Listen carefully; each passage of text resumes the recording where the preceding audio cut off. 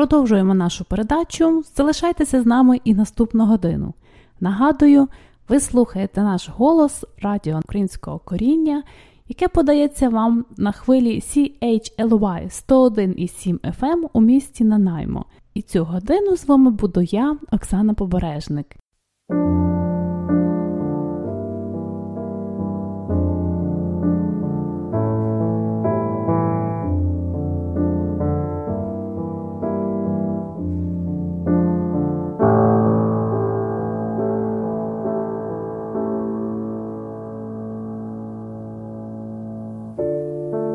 Чому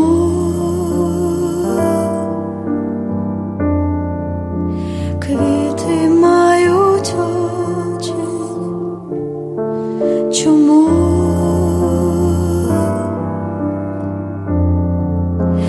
так самотні ночі? Лише на мить з'явився ти, а без вік пам'ятаю, чому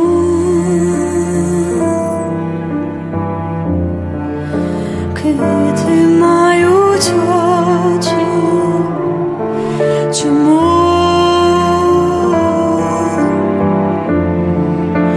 лагідно шепочуть, чекай його, і він прийде, та мрія не здійсниться. Чому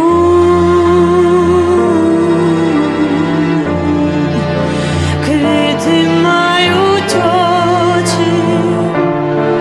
Чому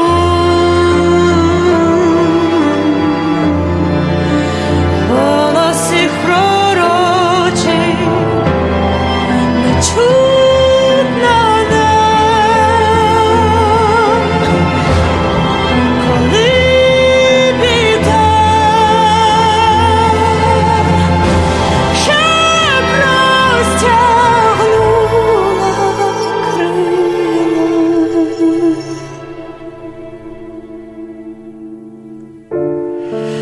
Чому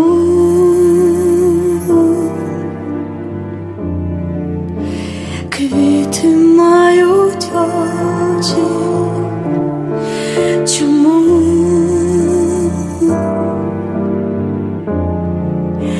вірити не хочу, що я тебе іще знайду? Сліпає без кохання.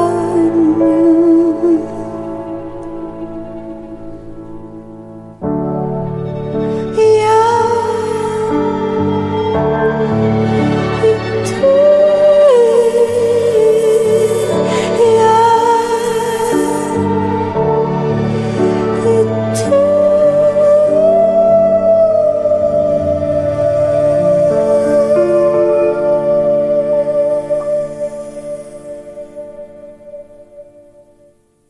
Давайте поговоримо про один досить оригінальний музей, присвячений пам'яті жертв Голодомору.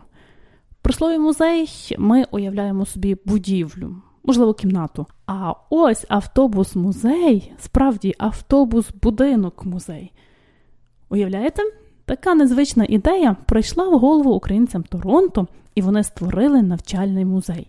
Минулого тижня всі жителі Вікторії мали нагоду відвідати цей музей. А сьогодні я запропоную вам спогади. Саме інформацію від Анни Вишневської, яка вже давала нам інтерв'ю про цю подію, а також розповіді учасників і організаторів туру. І у нас у студії Анна Вишневська, учасниця Конгресу канадців-українців у місті Вікторії. І У нас запитання якраз про цей тур, який стартує наступного тижня у місті Вікторії. Тур присвячений пам'яті жертв Голодомору.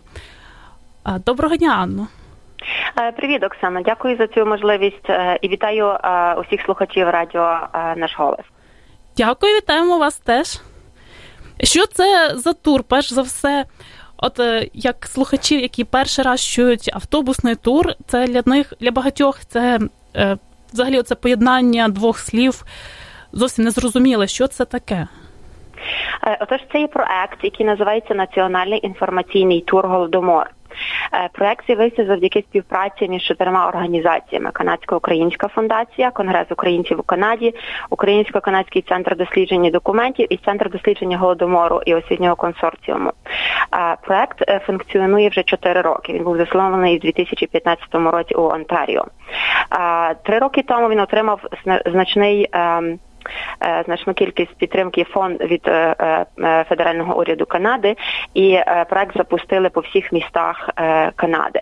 Тобто це є дуже яскраво розмальований автобус, на якому величезними літерами написано «Голодомор. Український геноцид». Мета цього автобусу – змусити людей зупинитися, повернути голову, зайти всередину і ознайомитися з документами, відеодоказами знищення українського народу.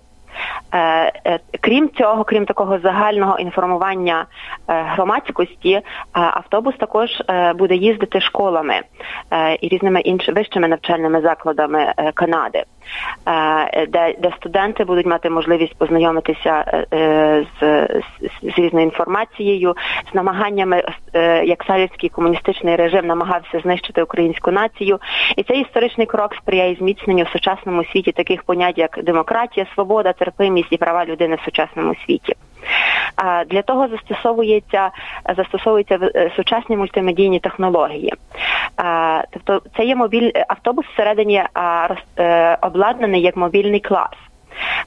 Це є кінозал, який нараховує 34 сидячі місця, і на одній зі стін є 12 плазмових телевізорів, на яких транслюють фільми і документальні уривки. Серед них є такі відомі в світі фільми, як «Жнива розпачу», «Радянська історія», «Геноцид виявлений», «Голоси тих, хто вижив». Тобто це є проект, розрахований на широку громадськість у Канаді. Тобто, щоб привернути увагу людей до такої події, яка була в історії, яка сталася в історії. І, власне, зараз у Канаді місяць квітень проголошений місяцем геноцидів, тобто всіх геноцидів, які відбувалися в історії людства, і серед них Голодомор також як геноцид.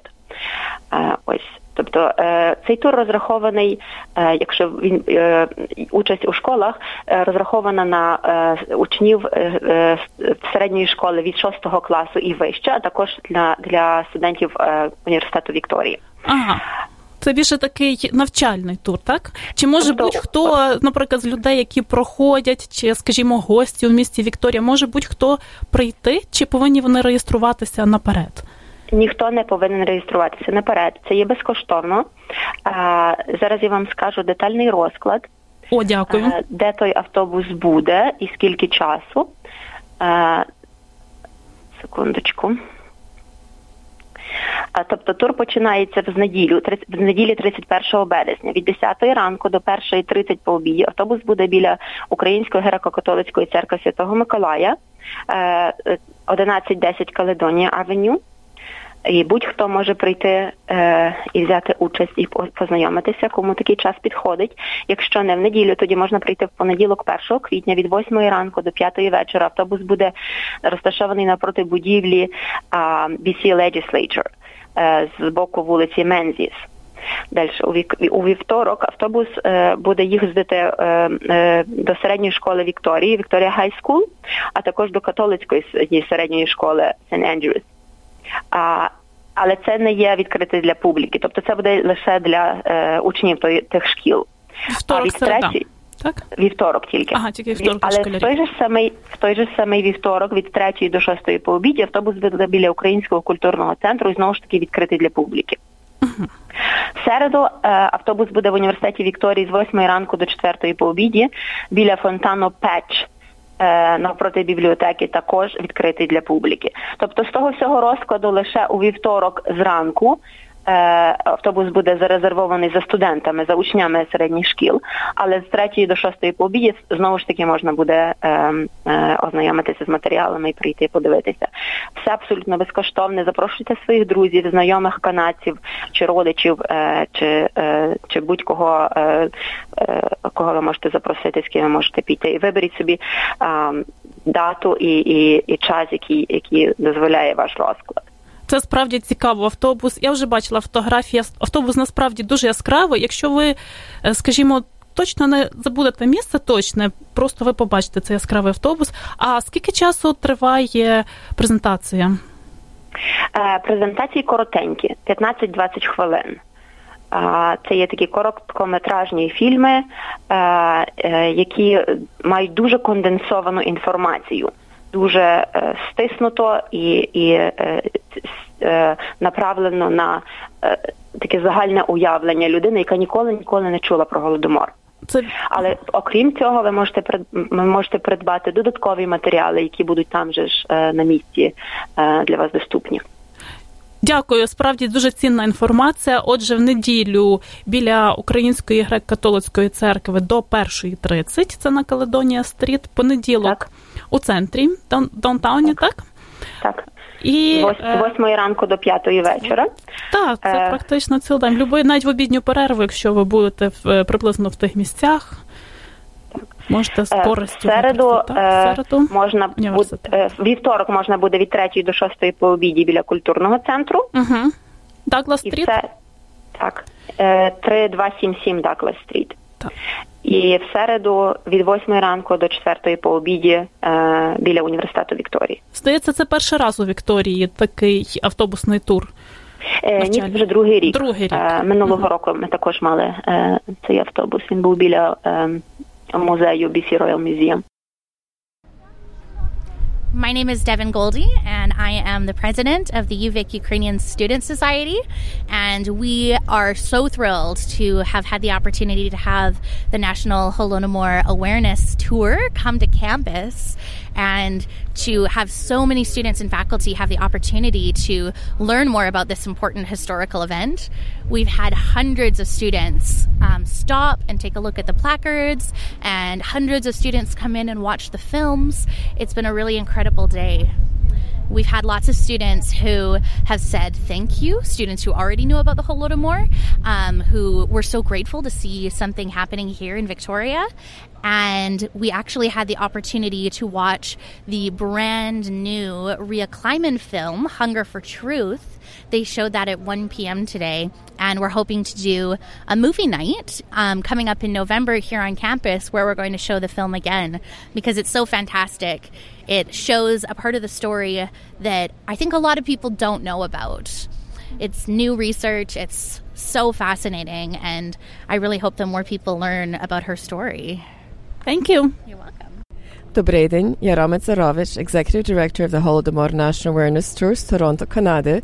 Приїхала до Вікторії, BC, щоб з людьми тут обзнайомитися нашому автобусом, що проїжджає по Канаді, навчаючи англійську громаду про Голодомор, незнаний геноцид. Нам є дуже приємно тут бути, спеціально в приміщенні University of Victoria. Так гарно нас прийняли в знаменитому приміщенню. І багато студентів, вже може 300, що перейшло, що з нами поговорили і більше навчилися про Голодомор. Ми сьогодні, на жаль, коротко від'їжджаємо до, як би сказати, Mainland Canada, до Ванкуверу. І там будемо роз'їжджати по школах і навчати учнів з лекціями про Голодомор. І більше їм показати, чому є важливо навчитися про Голодомор і в той самий час, як канадська права щодо людей, до особи, до гідності людини є важливо, щоб вони сьогодні брали під увагу і не брали то легковажно. As far as the tour is concerned, we've been going on for roughly on the road for a good 3 years. We're really excited about our scope being from sea to sea, all the way from Victoria, all the way out to Sydney, Nova Scotia, engaging the Canadian public, but most importantly, the students of Canada, in teaching them the importance of tolerance, civility, dignity, equity, using the lens of the Holodomor at a time where people were denied the rights that we would enjoy as Canadians. Thank you. Можете сказати декілька слів про вашу організацію? Слухачі, можливо, цікавляться, хто організував цей тур і скільки років він проходить, і взагалі будь-яку інформацію, тому що багато хто справді вважає, що це перший рік, але наскільки знаю, це вже не перший рік. Ні, це не є перший рік. Це йде думка, щоб мати подорожуючу виставку про Голодомор.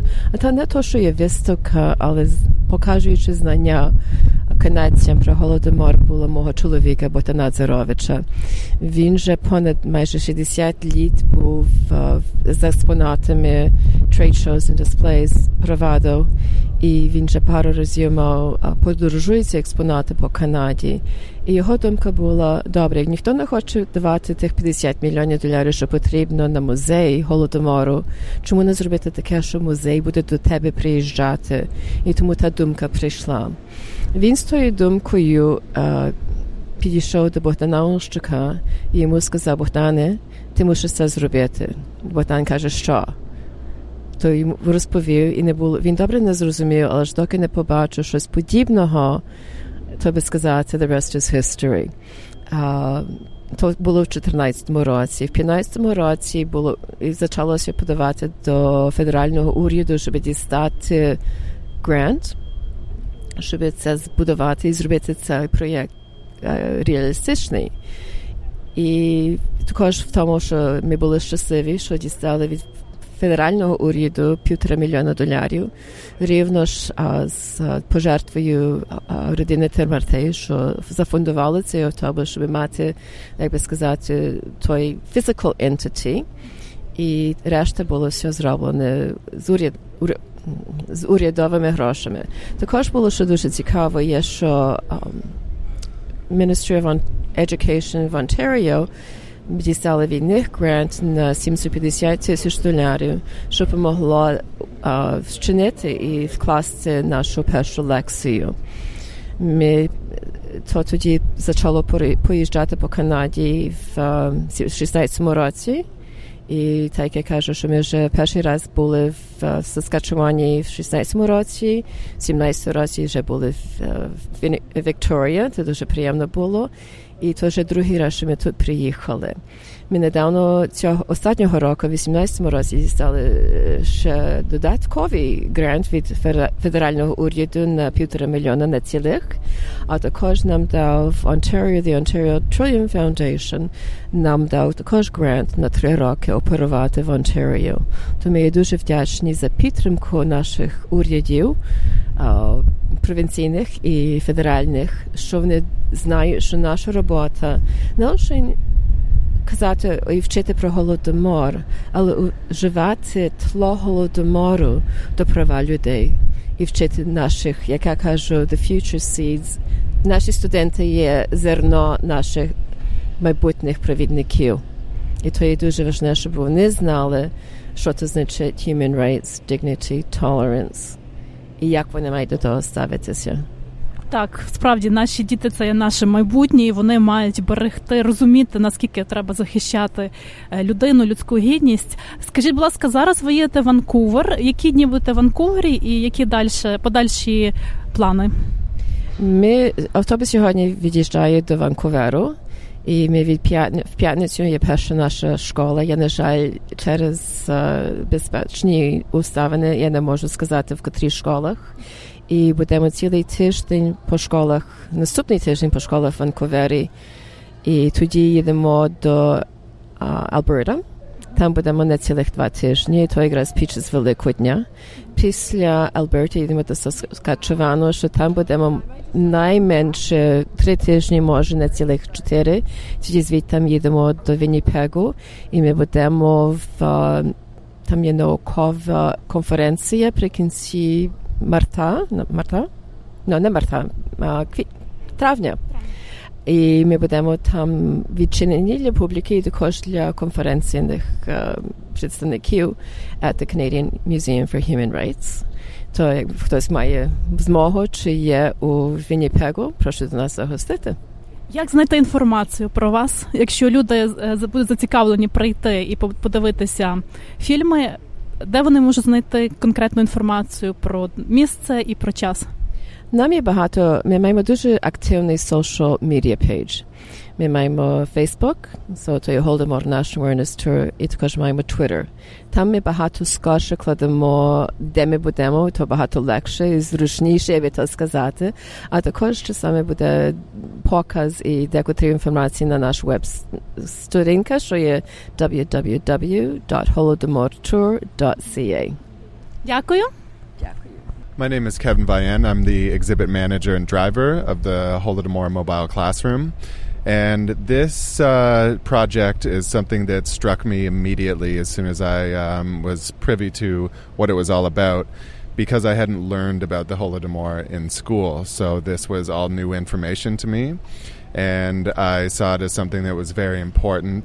And once I got started with the tour, we were very well received, and doing something that people truly appreciate and express to you that they appreciate every day is a fulfilling thing to do. So I really enjoy working on this project, even though it is a little bit dark subject matter, but it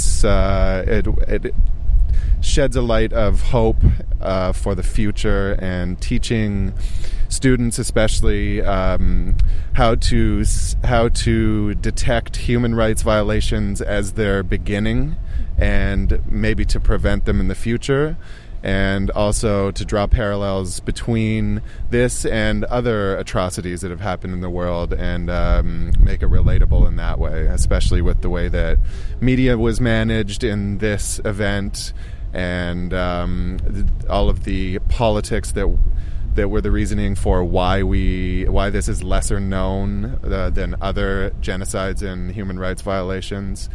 And of course we get to see the country as we are touring around and meet a lot of different interesting people. So it's been very enlightening and an exciting project to work on. How long have you been working on this project, Kevin? I've been with the tour since its inception in 2015, so I'm really the only driver of the bus, and so I've been with it from the beginning. I've seen it grow from people kind of having no clue who we are or what we do, to now we've gained some traction and built a bit of a network to where people do know what we do, and they're excited to have us. Thank you.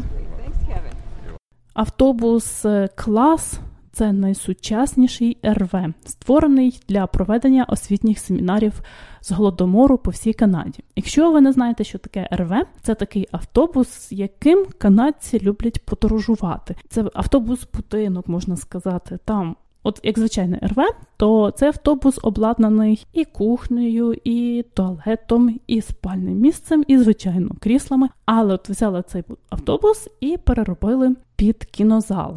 У мобільному класі Голодомор функціонують 12 4-метрових екрани, що охоплюють довжину інтер'єру та розраховані на 33 людини. Також є доступ для інвалідних колясок. Національний тур Голодомором – це проект Канадського українського фонду, який підтримується урядом Канади та урядами Онтаріо і Манітоби з метою підвищення обізнаності про Голодомор та сприяння побудові сильного, демократичного та толерантного суспільства в Канаді.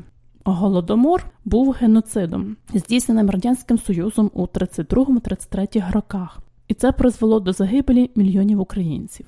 Цей автобус виявився надзвичайно цікавим проєктом. У дуже комфортному автобусі відчуваєш себе пасажиром, який заїхав на трохи в минуле.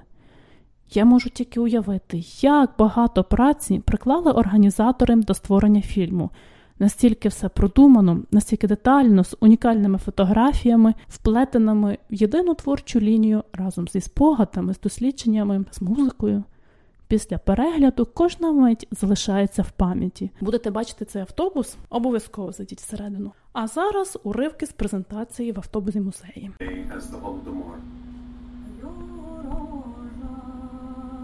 It was kept hidden from the world. This is how Stalin got away with one of history's best-kept secrets. Thank God I didn't kill anyone. I didn't have anyone put away. I yelled and begged and swore and threatened, of course.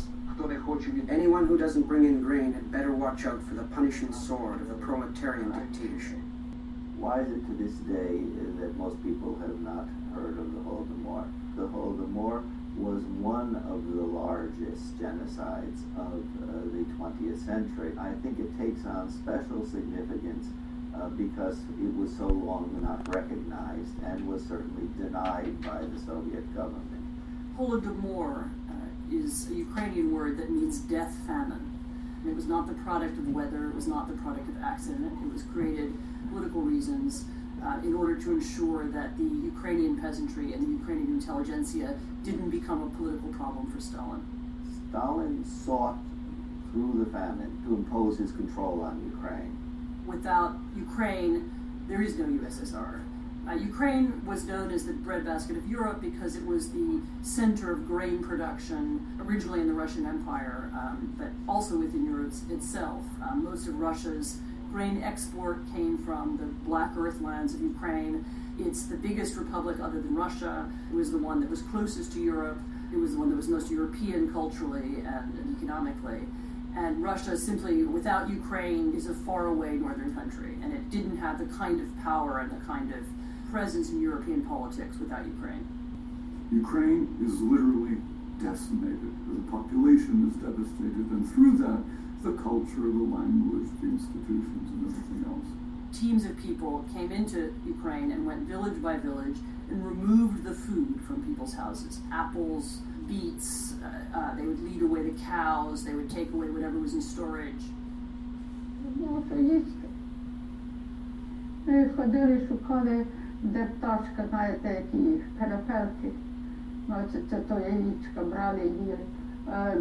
А як іде, що ще вже і є перепеленята, але що вони не ростуть, і то так їла. А так, як ішов, на дорозі впав. А люди так падали, як муха. Ще людина дихала. Вони забирали, каже, бо ми не приїдемо завтра забирати. They passed passport laws that forbade Ukrainians to go, peasantry to go into the cities, and eventually they blocked the entire republic, so people couldn't leave. The Soviet secret police seal off Ukraine's borders. No one can get out or bring food in. A nation the size of France is strangled by hunger.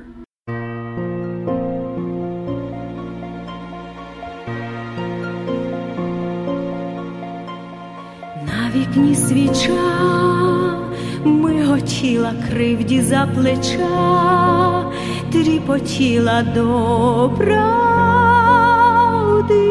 летіла. Там, де рідний край, де Україну голоду нагай, шмагав до згину не день, не годину. Вогником свіча повівала мати дитинча, сповивала пісні, гомоніла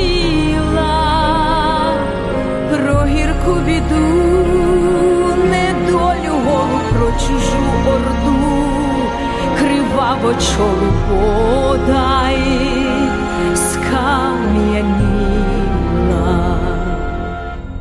На вікні свіча догасала мати дитинча, колисала не в колисці, ні, не в колисці, але у труні.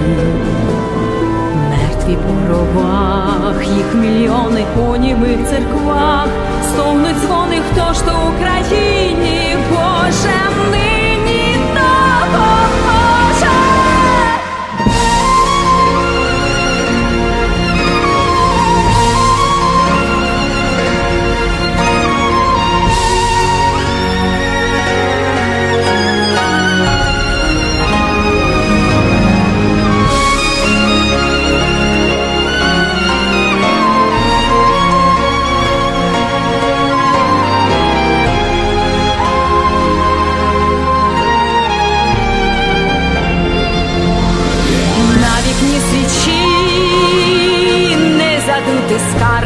плачі, досі чути усе, люди тямлять, досі жаль до сліз тих, що не впору їх потяг у кіз голодомору, тож вічна їм пам'ять.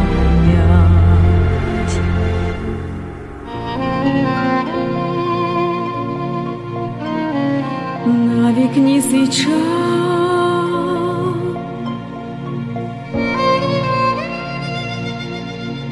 миготіла.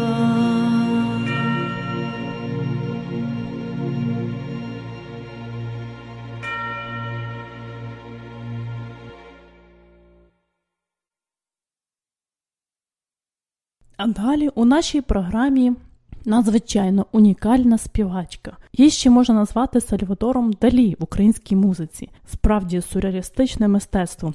І це все про Катю Чілі. Її музика – це поєднання прадавніх слов'янських ритуальних співів і сучасної аранжированої музики. Як говорить сама Катя, спів – це чисте життя, це йде не від нас, це глибинне.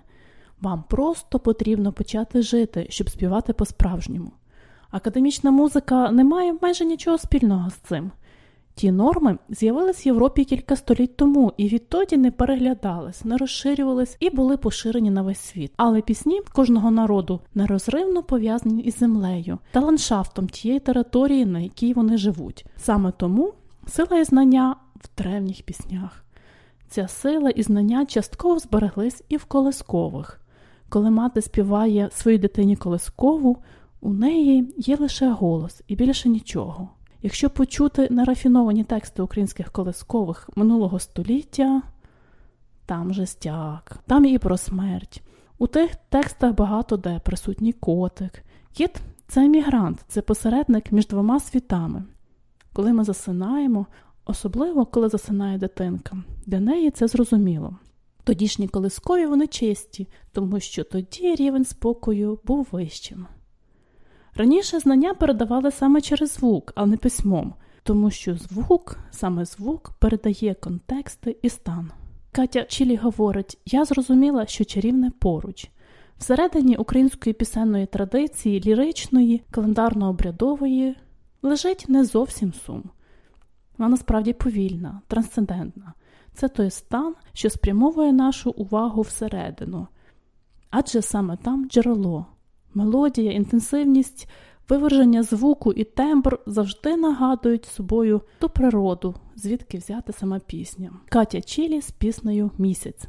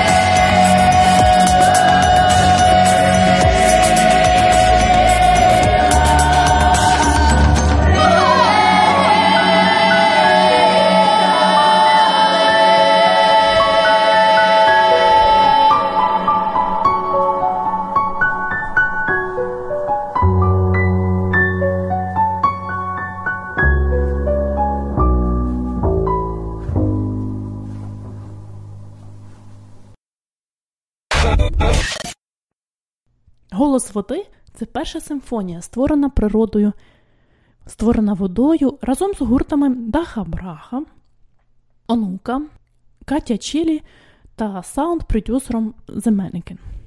Ця синергія людини і природи доводить, що ми можемо творити прекрасне разом.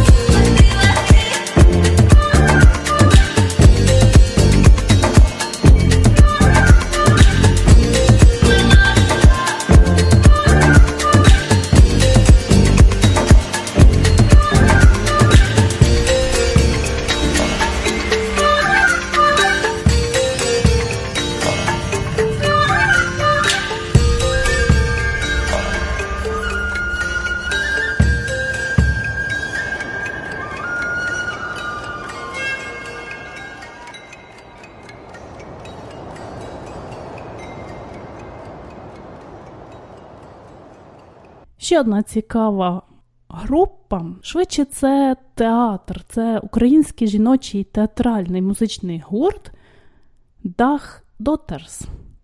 Схоже з назвою Даха Браха, правда, щось там трошки є. Цей гурт виступає в жанрах фрік-кабаре і театрального перформансу. Виступає з 2012 року. Як і гурт Даха Браха, вони пов'язані з київським театром Дах. У гурті Dach Daughters 7 учасниць. Одна з них якраз і є Ніна Гаранецька, учасницею гурту Даха Браха. Також Руслана Хазіпова з Перкалаби і співачки Таня, потужні дівчата, кабаре шансон, дружина Марка Галаневича, Наталія Галаневич з балету «Бізон» і Наталя Зозуль. Отже, гурт Дах Дотерс.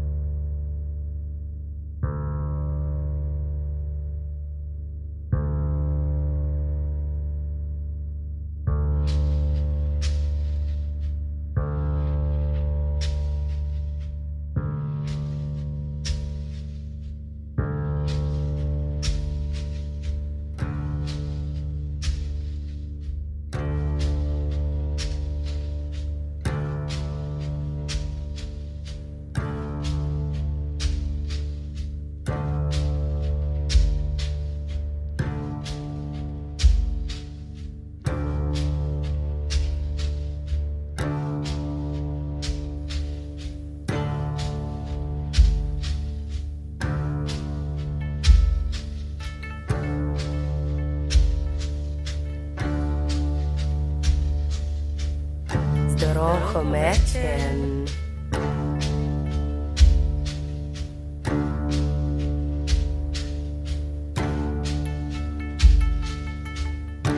А чи з тобою молодече?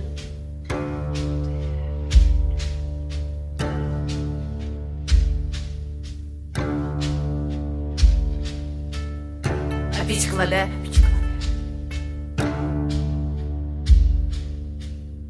Як мертвого везе.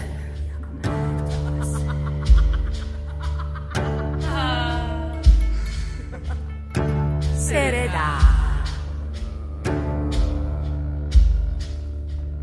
Цілий бабусь переда.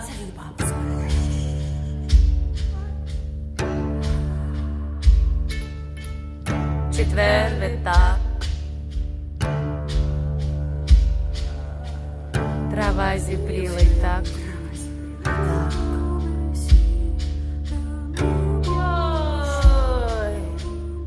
Аби рахував сир та й масло, пирогів би не їв,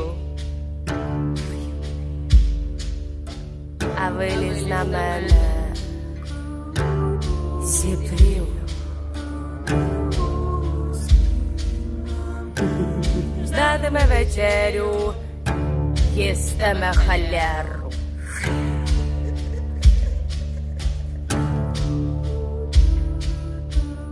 Береться, не кладеться, за собою не носи, а мило лише, бо грає, як дурний співає. Тіця бруцю, а серце буцю, най буде драночка, лишень би праночка.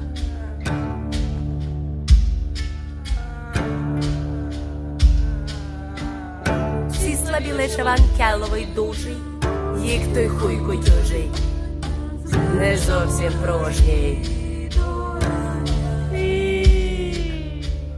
Ждатиме вечерю, їстиме халяру.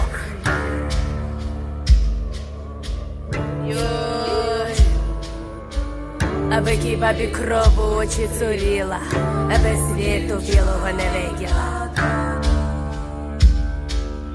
Бог святенький допоможе, може, аби вона віджила, аби вона діждала. Оте саме, голдуєм, йой, як я тут жила, фасолю, кавулю, йой. Кудають мужчини, а я була замолоду вже на тій полонині. Ждала кореня під дубом високим, та й вискочив на мене з лісу герні у року. Я хотіла руки на себе накласти, а пеп 3 рази перепитав, йой, та й забув, що хотів спитати.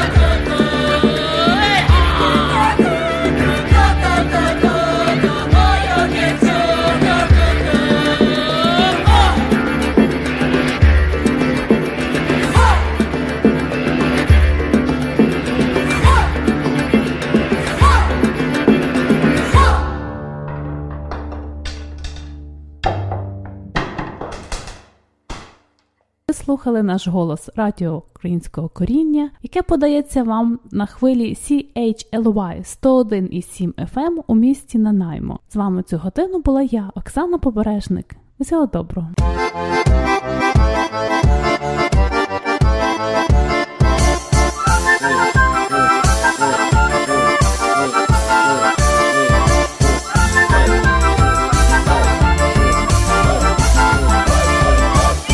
Зором пальчик та й болить, зелений листочок не гоїть, зелений листочок не гоїть, не гоїть, поцілує милий загоїть, зелений листочок не гоїть, не гоїть, поцілує милий загоїть.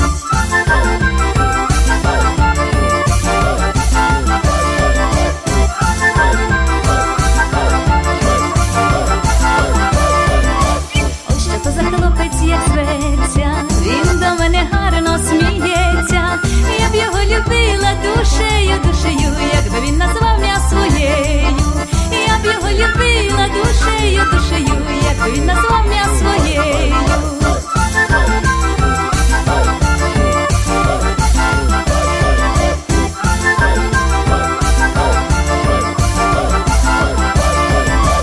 Ось що то за хлопець, як ружа, я б його взяла за мужа, я б йому робити не дала, тільки б для красоньки тримала. Я б йому робити не дала, тільки б для красоньки тримала.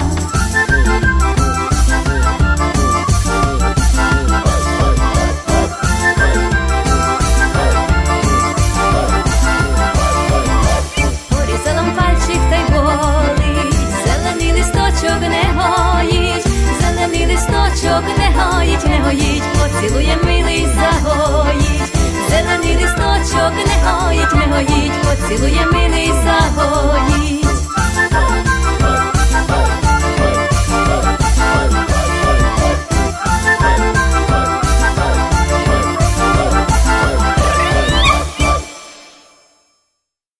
Love this podcast? Support this show through the Acast supporter feature. It's up to you how much you give, and there's no regular commitment. Just hit the link in the show description to support now.